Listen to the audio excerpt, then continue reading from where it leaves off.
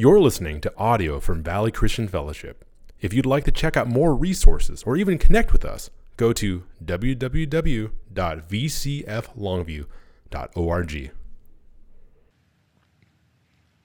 Well, hey, Valley, so glad to have you together as we continue in our series on the book of Joseph. And I'm so sorry to be coming to you from a screen instead of in person. We'll talk more about that in just a minute. But if you would stand or remain standing, I want to begin this message by reading for you from Genesis chapter 39. I'm going to look at verses 2 and 3. Would you listen now to the word of the Lord? It says, "The Lord was with Joseph, and he became a successful man, and he was in the house of his Egyptian master. His master saw that the Lord was with him, and that the Lord caused all that he did to succeed in his hands." Now let's stop right there. Go ahead and grab a seat and grab that seat and you know, it's the new year. And last week we had the beginning of our series. Last week we had the first weekend of the new year. And I don't know about you, but I love the beginning of a year. You know, for the beginning of a year, I have my own kind of routine and habits where I evaluate my last year. I evaluate some of the habits that I had formed that I like, some of the habits that I want to form that I haven't formed yet. I evaluate some of the things that maybe I feel like were not good for my life, and I figure out how to maybe push those out of my life more and more. The new year, really, it's a great start. And I'll tell you what, this year, 2022, out of the gate, I just was so excited for the new year. I was so excited for this series last week. The beginning of this series on Joseph was, what a wonderful passage that we covered last week. What a wonderful message of how God has Joseph, not just as a victim, but is going to be a victor and ultimately a vessel. And we're going to continue with that. But I was so excited to launch that, and it felt like it launched so well. I'm so excited about our brand new daily reading podcast during the weekdays. If you don't know, I'm doing a short message every day of the week that is on YouTube and on a podcast that's just kind of coming at you as a devotional style out of our Valley New Testament reading. All of this new stuff had me so excited. I feel like, man, God's presence is evident. And then bam, last night, my son not feeling very well. And so we do the test thing, and sure enough, he is sick. And so because he's sick, our family, we kind of do the lockdown thing. And because we're doing the lockdown thing, that means I get to return to this joyful experience of preaching to a camera instead of to my church family in the same room. That's a little sarcastic if you can't tell.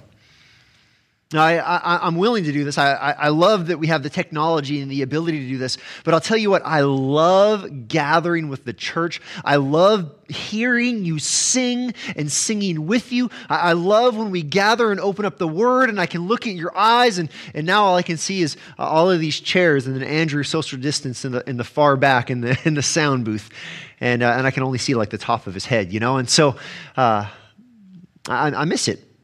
And it would be really easy to be down. It would be really easy to be frustrated. It would really be easy to be a little angry and disappointed. But God isn't just evident when everything's going good. God's presence is not just evident when I am kind of high after a great weekend last weekend and excited about all the things that it seems like the Lord's doing. God, His presence is not just evident in the good. It's also evident in the hard.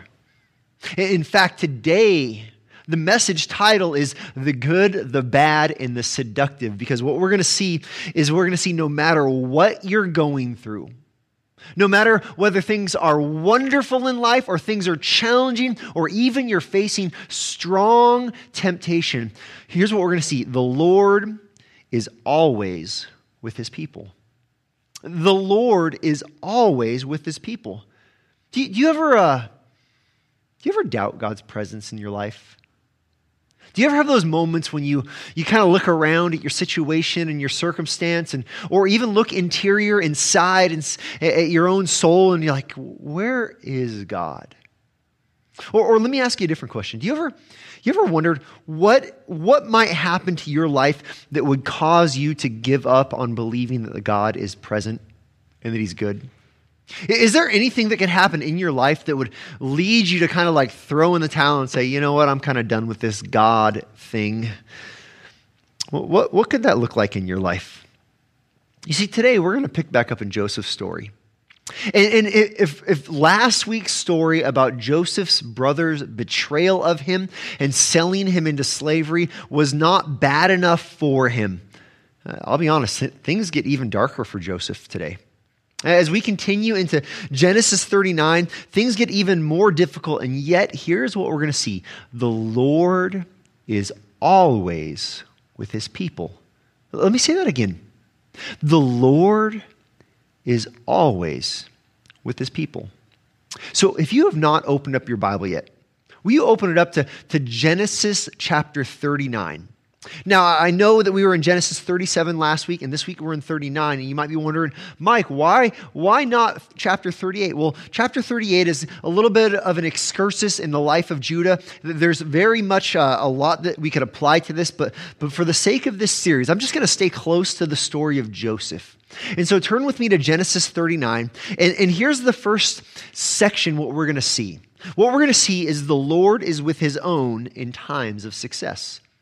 God is with his people when things are going well. Let me show you what I mean. Let's pick up in verse 1. I'm going to read for you verses 1 through 6. It says, "Now Joseph had been brought down to Egypt, and Potiphar, an officer of Pharaoh, the captain of the guard, an Egyptian, had bought him from the Ishmaelites who had brought him down there.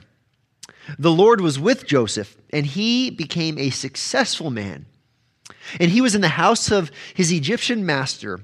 His master saw that the Lord was with him and that the Lord caused all that he did to succeed in his hands. So Joseph found favor in his sight and attended him.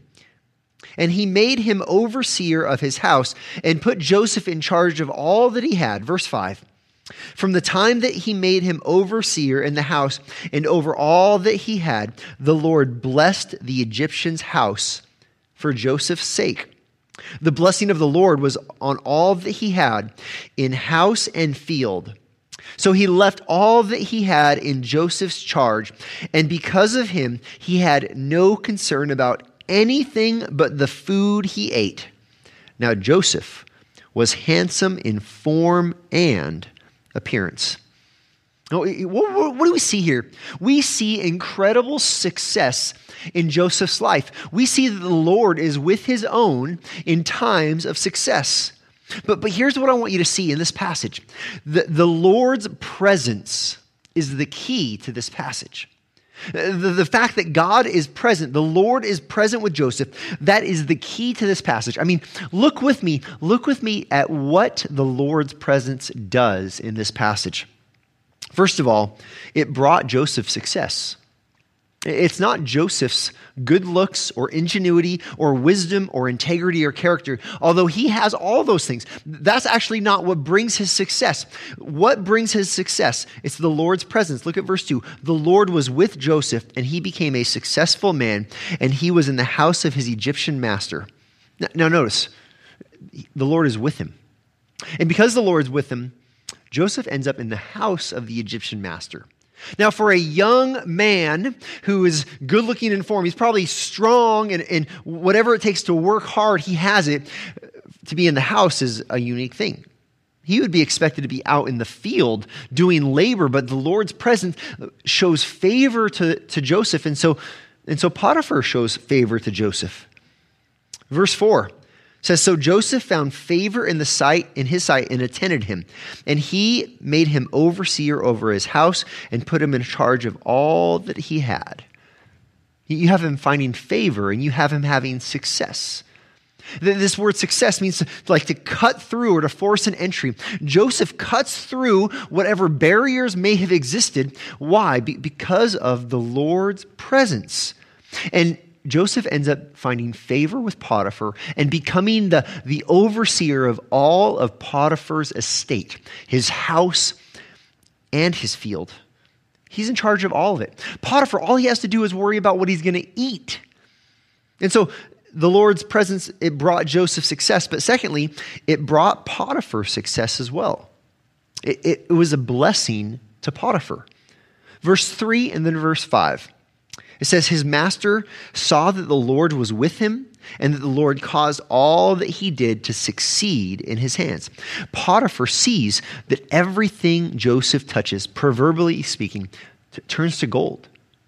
Joseph he's the cash cow for Potiphar. Whatever Joseph does succeeds. And so Potiphar says, I'm going to put as much responsibility into Joseph's hands as possible. Verse 5, from the time that he made him overseer in his house and over all that he had, the Lord blessed the Egyptian's house for Joseph's sake.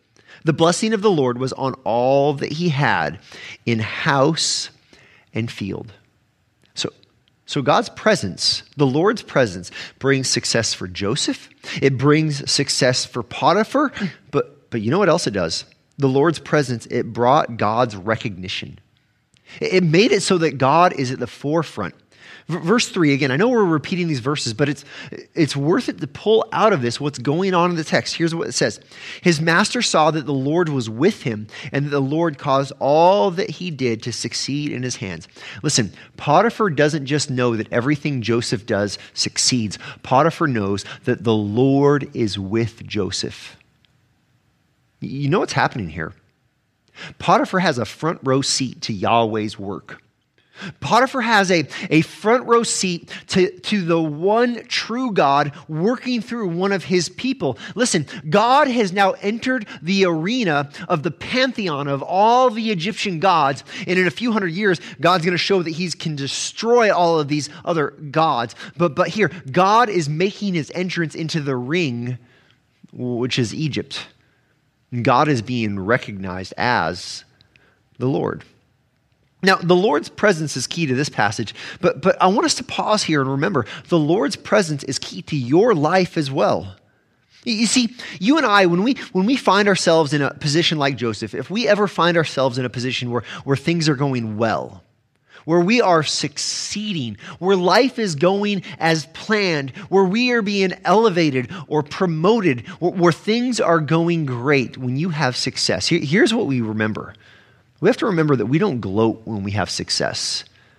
No, because our success is really because of God's generous hand. Instead, when we find ourselves in a position like Joseph in this moment, when things are going well, this reminds us that we should thank God for his presence, for his kindness, for his goodness in our lives.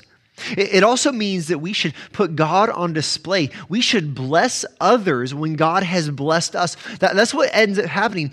Joseph becomes a funnel of God's blessing. He doesn't hold on to it, but it ends up being funneled out of his life into Potiphar's household. We thank God. We bless others. And then ultimately we see that it is for the key purpose of God's renown, so that others will know that the Lord is the Lord. Your success is very much meant to be a tool to demonstrate God's presence to a watching, lost world. See, the Lord is with his own in times of success. But our story doesn't end right here. We got to continue. Because this verse 6 gave us a hint that there's going to be something else happening. Verse 6 described Joseph's looks. And you might have been hearing that like, why is it talking about this? Let me continue. Here's what we're going to see next. The Lord is with his own in times of seduction. The Lord is with his own in those moments when God's people are tempted and tried. Specifically in this moment when there is a seduction happening to God's people. Follow along with me. Pick up again at the end of verse 6. It says, now Joseph was handsome in form and appearance.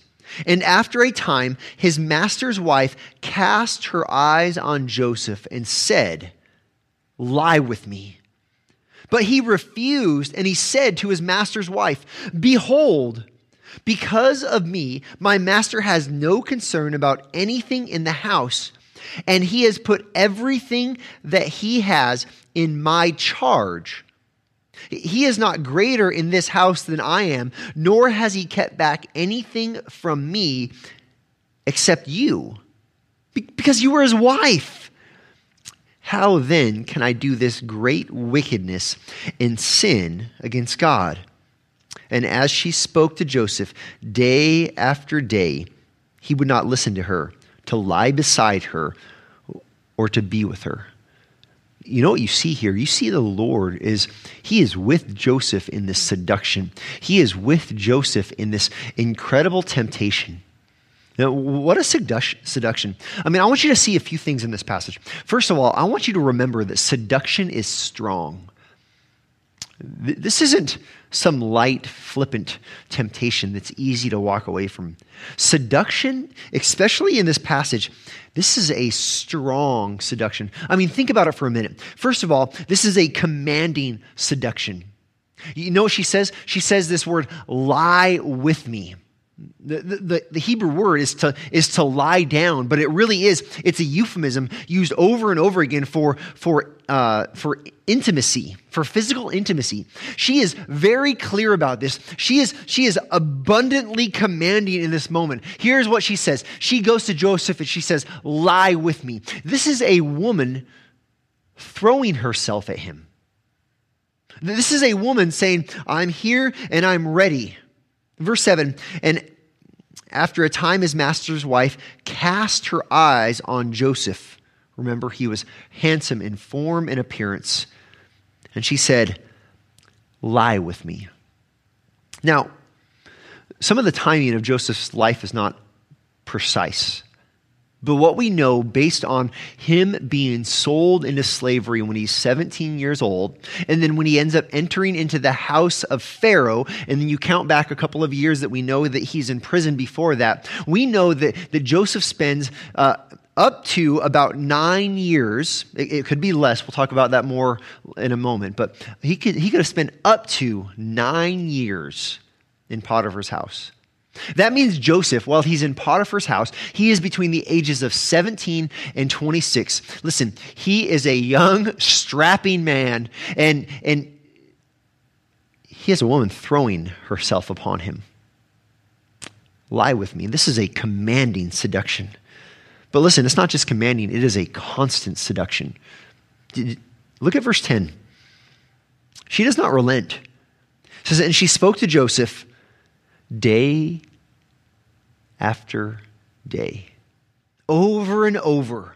It says he would not listen to her, to lie beside her, or to be with her. Listen, this was not a one and done proposal. This was not, he had one moment where he had to face temptation and then he was in the clear with no worries. This was a constant seduction. She was always casting her eye upon him. She was always offering herself to him. She was always beckoning him to her over and over and over again. Look at this, commanding seduction, constant seduction.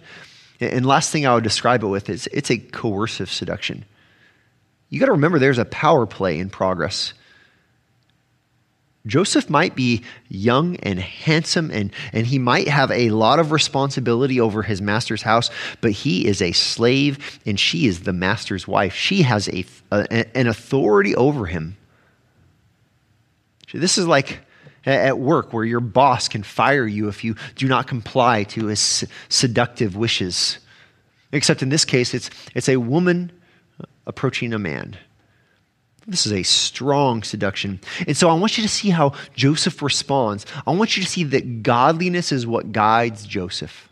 Godliness guides.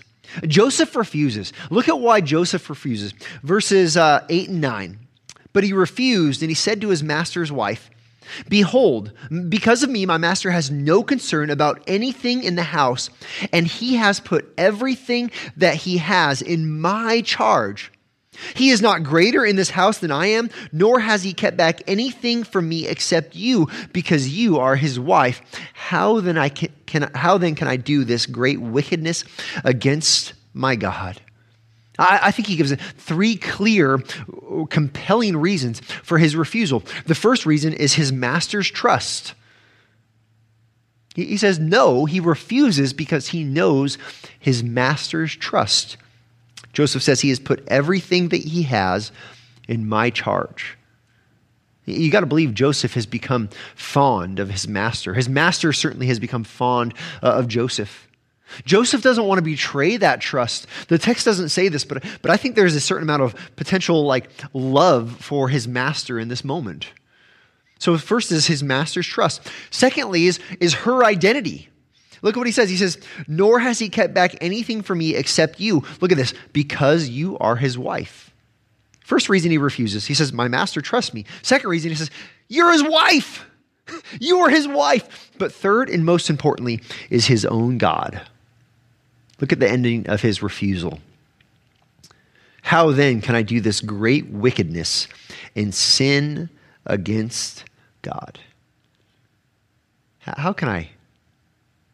Not only how can I betray my master's trust, not only how can I betray you and your identity as his wife, but how can I do this great wickedness before my God?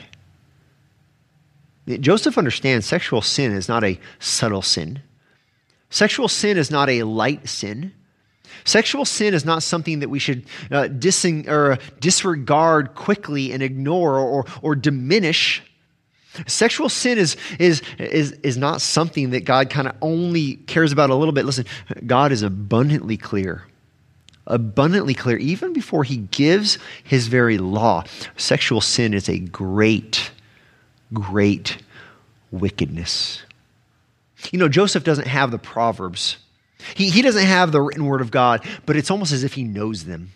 It's like Proverbs chapter 6, verses 27 through 29. It says this, can a man carry fire next to his chest and his clothes not be burned? Or can one walk on hot coals and his feet not be scorched? So is he who goes into his neighbor's wife. None who touches her will go unpunished. Talk about a description of Joseph's understanding. Joseph understands that great wickedness would cause great consequence. The proverb says that you can't take a burning, flaming log and carry it on your chest without consequence. Proverbs says you can't walk across burning coals without consequence. And Proverbs makes the point then that you cannot engage in sexual sin without great and grave and painful consequence. It makes the point that you will not go unpunished. Well, sometimes that punishment is in the next life. When we stand before the judge, sometimes that punishment is here and now. But sometimes here and now, sometimes in the world we live in, that the consequences aren't always what they should be. You want to look at a passage like this where Joseph stands strong in purity, and you want to see his trajectory increase and him have even more responsibility and trust for his master. But sometimes in this broken world, when we are faithful, when we do things God's way, we don't get a blessing. We don't get rewarded, because what we see here now is sometimes purity may be punished. That's what happens with Joseph. His purity ends up being punished. Look at how verse 11 starts. But one day. You just feel the weight of this transitional phrase in the text. Remember, we're having this story. Joseph has risen to the one leading Potiphar's house, and he has this Potiphar's wife approaching him over and over, and Joseph makes it really clear that he is refusing, and then he wants nothing to do with it. But one day. Now, the first-time reader is reading this and they're wondering, is he going to cave? Is he going to sin? Is he going to lie with her? Is he going to give in? Is he going to compromise? Is he going to commit that great wickedness? But listen to what the text says. But one day when he went into the house to do his work, and none of the men of the house was there in the house, she caught him by his garment, saying, lie with me. And you have to ask, why were there none of the men of the house there? A possible explanation is she commanded them all to leave. She has laid a trap. She has set the stage.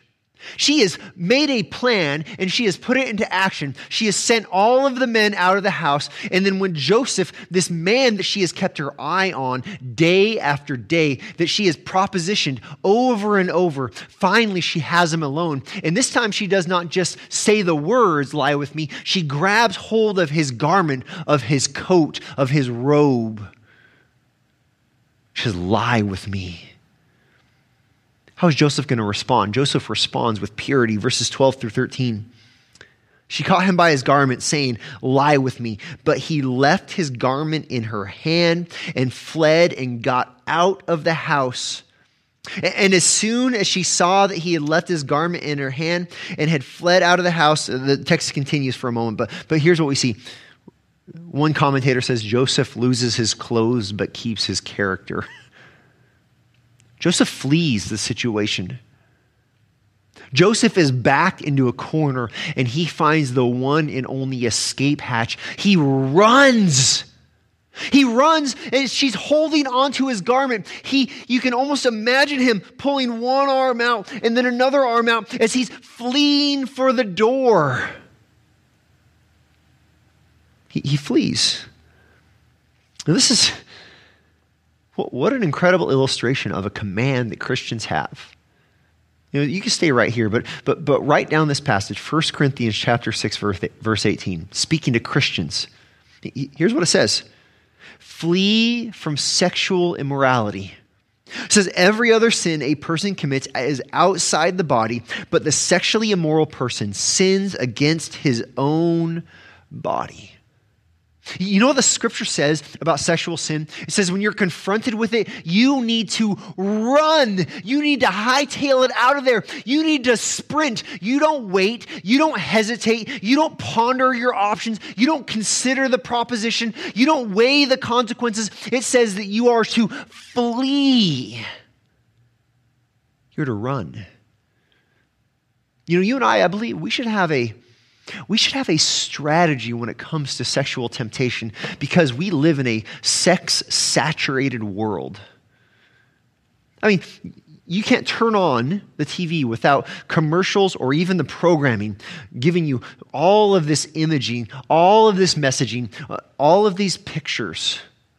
You can't walk through the checkout stand in the grocery store. Don't even get me started on turning on the internet or your phone browser. You and I, we live in a world that is saturated with sexual temptation. This means you and I, we need to have a battle plan. We need to have a strategy for when it comes to that moment of temptation. Let me say, you can have part of Joseph's plan could be your plan. Look at Joseph's plan. I would argue that Joseph's plan, first of all, it includes the people he loves. Remember his first refusal? He says, I can't do this to my master. I can't do this to you. Now, I would argue that he has, if not love, he certainly has a loyalty to these people. Well, what would sexual sin in your life do to your loved ones? Just take a minute and consider, what would it do to your marriage? What would it do to your children? What would it do to your parents? What would it do to your future spouse? Consider those who you love. Remember that we talked about this last week. When we sin, it's like a rock being dropped in a pond, and the ripple effect goes through every relationship we have. It might not be visible, but spiritually speaking, it certainly exists. Consider the people you love. Secondly, consider the God you love. Joseph says, how could I do this great wickedness before my God? If you are in Christ, remember for a moment that Jesus, he loved you so much that he died. He paid the ultimate price. He bled and died to rescue you and I from the consequence of our sins, but also from a life of pursuing sin.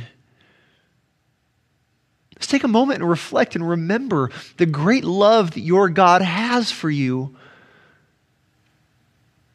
And let that convict your heart to flee from sexual sin. This is the third step. If Joseph's strategy is to remember those he loves, remember the God he loves, I would say the third step is, if all else fails, flee, run, sprint. Hightail it out of there. For some of us, this means we need to avoid certain places. For some of us, this means we need to avoid certain people. For some of this means we need some filters on our computer or some accountability software. Flee. I remember as a young man walking around my first quarter at the University of Washington. And it was the fall, and it was before things really started getting cold. And it's amazing when you go to a college campus, a secular college campus, and you start looking around and you realize how little clothing people wear. I remember the temptation being everywhere. I remember walking with my eyes to the ground or with my eyes at the sky, or sometimes walking as fast as I could through Red Square at the University of Washington just to keep my eyes away from temptation. Flee. Flee. Joseph responds with purity. Now, notice how she responds then. If we turn back to our story, Joseph responds with purity, but she responds with deceit. Verses 14 through 18. She called to the men of her household and said to them, "See, he has brought among us a Hebrew to laugh at us. He came in to lie with me, and I cried out with a loud voice.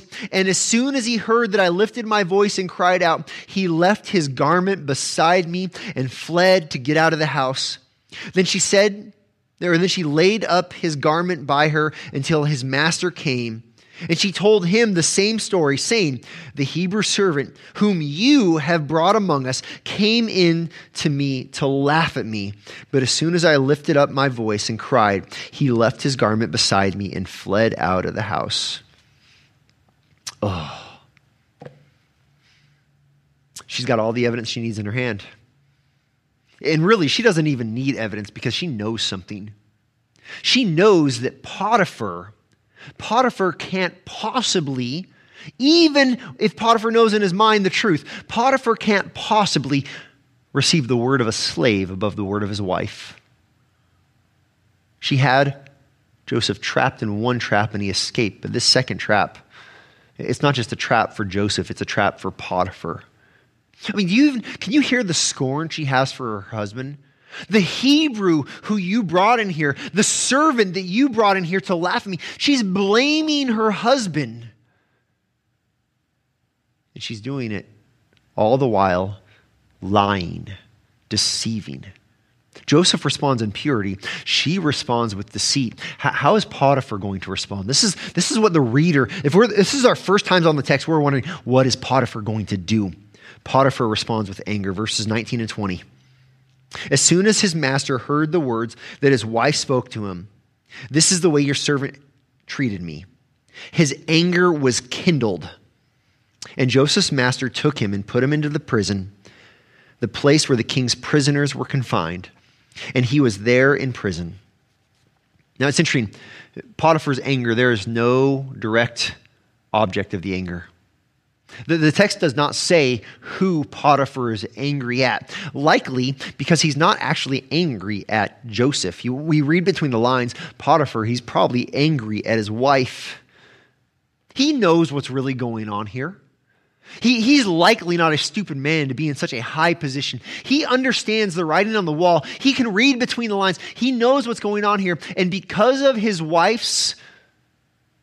her desire, Potiphar is now losing his best, most trusted servant. Potiphar is now losing his servant who everything Joseph touches is successful. This is going to affect Potiphar's bottom line deeply. So his anger is kindled. He is upset. But listen, he does not respond with the correct punishment. Potiphar does not respond with the punishment that you would expect here. I mean, if her story is true, if really a Hebrew slave has come in and he has laid his hands upon the wife of one of the most powerful men in Egypt, who is the captain of the guard, who is actually the chief executioner for Pharaoh himself, if this man Joseph actually did this, you got to believe it without a doubt. Potiphar would not bat an eye, and he would have this man executed immediately. That's not what he does, though. He sends him to prison that he is responsible for. Potiphar is actually likely responsible over this very prison. You know what this shows us? God's working in the background. See, God's working in the background. See, just like you and I, we don't gloat if God elevates us and we experience success. This reminds us we need not fear. We need not fear when our faithfulness leads us to pain. We need not fear when our purity leads us to persecution. We need not fear when we cling to the standards and to the word of God, especially in terms of sexual morality. When we cling to that, when the world around us, they have jettisoned every kind of moral when it comes to sexual ethic, we need not fear when our faithfulness leads to pain. See, God is with his own in success. God is with his own in seduction. But finally, the Lord is with his own in times of suffering. Back up to verse 19. Let's get this story. Let's bring it to a conclusion here. But let's start at verse 19. It says, as soon as his master heard the words that his wife spoke to him, this is the way your servant treated me. His anger was kindled. And Joseph's master took him and put him into the prison, the place where the king's prisoners were confined. And he was there in prison. But the Lord was with Joseph and showed him steadfast love and gave him favor in the sight of the keeper of the prison. And the keeper of the prison put Joseph in charge of all the prisoners who were in the prison. Whatever was done there, he was the one who did it. The keeper of the prison paid no attention to anything that was in Joseph's charge because the Lord was with him. And whatever he did, the Lord made it succeed. You know, the very beginning, we said the Lord's presence is the key to this passage. I'm going to repeat that right here. The Lord's presence is the key to this passage. Verse 21, it says, the Lord was with him. Verse 23 says, the Lord was with him. In the very beginning of the book, it says the Lord was with him twice also. We have these bookends of this story. These bookends of the story make it really clear that the one main point of the story is that the Lord was with Joseph. See, God's presence here in this moment is based upon what I'll call God's guarantee. God's presence is based upon God's guarantee. See, the text says in verse 21 that the Lord showed him steadfast love and gave him favor. That word steadfast love, this is the word that is used to describe God's covenantal love to his people Israel. God's covenantal love to his people Israel is God saying, I am going to love you, period. I'm going to be faithful to you, period. No matter how far away from me you run, no matter how sinful you become, no matter how stupid you act, I am going to love you. I am going to fulfill the promise that I made to my servant Abraham. You got to turn all the way back to Genesis chapter 12, verses 1 through 3. Listen, let me introduce you to or remind you of the promise God made to Abraham. It says, now the Lord said to Abram, go from your country and your kindred and your father's house to the land that I will show you, and I will make you a great nation, and I will bless you, and I will make your name great so that you will be a blessing. I will bless those who bless you, and him who dishonors you I will curse, and in you all the families of the earth will be blessed. God made a promise to make Abraham and his descendants great. Joseph falls in line with those descendants, and God is going to use Joseph to protect Abraham's descendants in time. See, God's presence, it's based upon God's guarantee, but God's presence also reveals God's glory. Verse 23 again. Notice what happens with the keeper of the prison. Just like how Pharaoh saw that it was the Lord's favor, look at what the keeper of the prison sees. It says, the keeper of the prison paid no attention to anything that was in Joseph's charge because the Lord was with him. The Lord was with Joseph in success. The Lord was with Joseph in his in seduction, and then the Lord is with Joseph in times of seduction. Now, this same language, with you, I want to bring this home to us today. Because we can read this story from thousands of years ago, and we could say, okay, what does this mean for me today? Okay, I get it. The Lord was with Joseph, but the same language, with you, it's not just used of Joseph in this story. It's the same language Jesus uses for those who are his disciples right now. See, I want you to remember that the Lord is with his own today. The Lord is with you today. He's with you. Here's what I mean. Matthew chapter 28, verses 18 through 20. It says, and Jesus came to them, his disciples. Look at what Jesus says. He says, all authority in heaven and on earth has been given to me. Time out. Joseph been given all the authority by Pharaoh, right? There's some parallels here. There's some familiar language here. Keep going. He says, go therefore and make disciples of all nations, baptizing them in the name of the Father and the Son and the Holy Spirit, and teaching them to observe all that I have commanded you. And behold, I am with you always to the end of the age. The Lord Jesus is with you always to the end of the age. Understand this, though. This says, first of all, that the Lord is with his disciples. What is a disciple? Simply put, the most basic understanding, a disciple is someone who has put their faith in Jesus. They have trusted in Jesus, in his perfect life, his sacrificial death, his victorious resurrection. They believe that Jesus paid the price for all of their sin, and they rest in the finished work of Jesus, knowing that they have eternity in heaven to inherit. And so because of that, a disciple is someone who's living a life following Jesus today. They trust and they follow Jesus. So the Lord is with his disciples. See, this isn't just a blanket promise. It says, hey, if you just happen to be here at church today and you listen to this message, but you don't trust in Jesus, you don't believe that he died and rose again, this is not a promise that applies to you. But just like the Lord was with Joseph in success, in seduction, and suffering, the Lord says, I am with you always, my disciples. In fact, the Lord is with you forever. He says, always, even to the end of the age. There is never going to be a moment in the life of a disciple of Jesus Christ that his presence is absent. There is not one moment in your life, if you have trusted in Christ, that he will be absent from you. So the Lord is with his disciples. The Lord is with you forever. But understand this, the Lord is with you for his cause. The Lord is with you for his cause. God was with Joseph for his purposes. We're going to see those unfold over the next few weeks more. But listen, Jesus is with you and he says, go and make disciples. He says, live according to my purpose for you. Jesus doesn't say, hey, I'm here to be your BFF and I want to comfort you in all of your difficulty so you can have a happy and healthy and wealthy life. I want to make sure your life is nice and easy and you have no problems. No, he says, I am with you so that you can make disciples.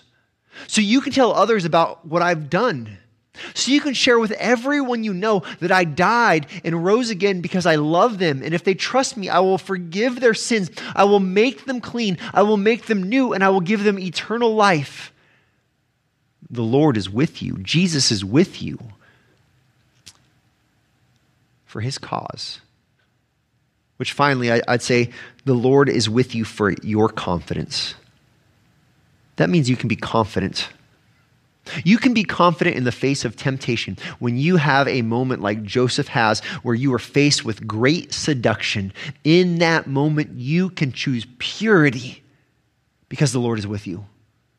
The Lord is with you in your tasks. When you are at work, when you're serving at work, when you're working at work, guess what? You're actually serving the Lord. He is with you there, and he has called you to serve him as you work for your employer.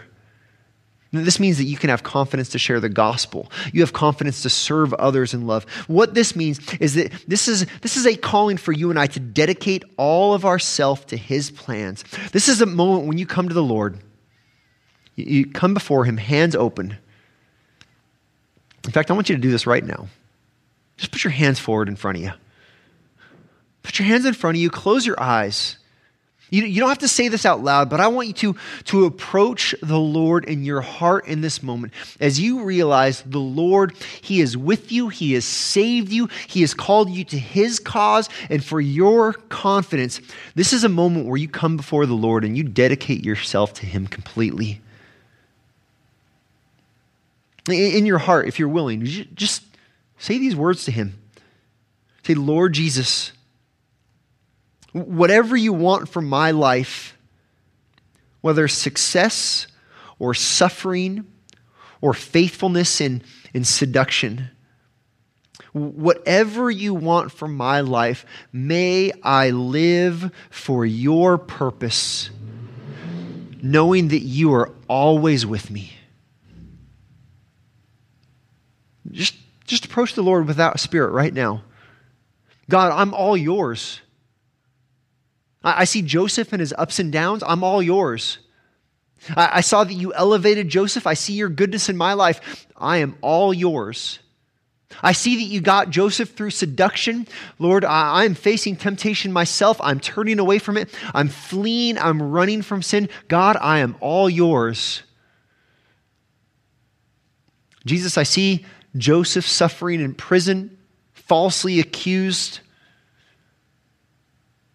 Lord, even if I should suffer, I'm all yours. Heavenly Father, I pray for my brothers and sisters in Christ. I pray that they would sense the gravity of your work through your Son, Jesus. I pray that we would see your presence in the life of Joseph, your sovereign hand over his life, and we would remember that your sovereign hand is over each of our lives. I pray it would move us toward your purposes, not our own. Help us to remember you are always with us. In the good, in the bad, in the seductive, you are always with us. So in whatever situation we find ourselves in, Lord, let us turn our attention to you. Let us depend upon you. Let us dedicate ourselves to you completely. Lord, we are all yours. And we pray this in the great name of your Son, Jesus Christ. Amen.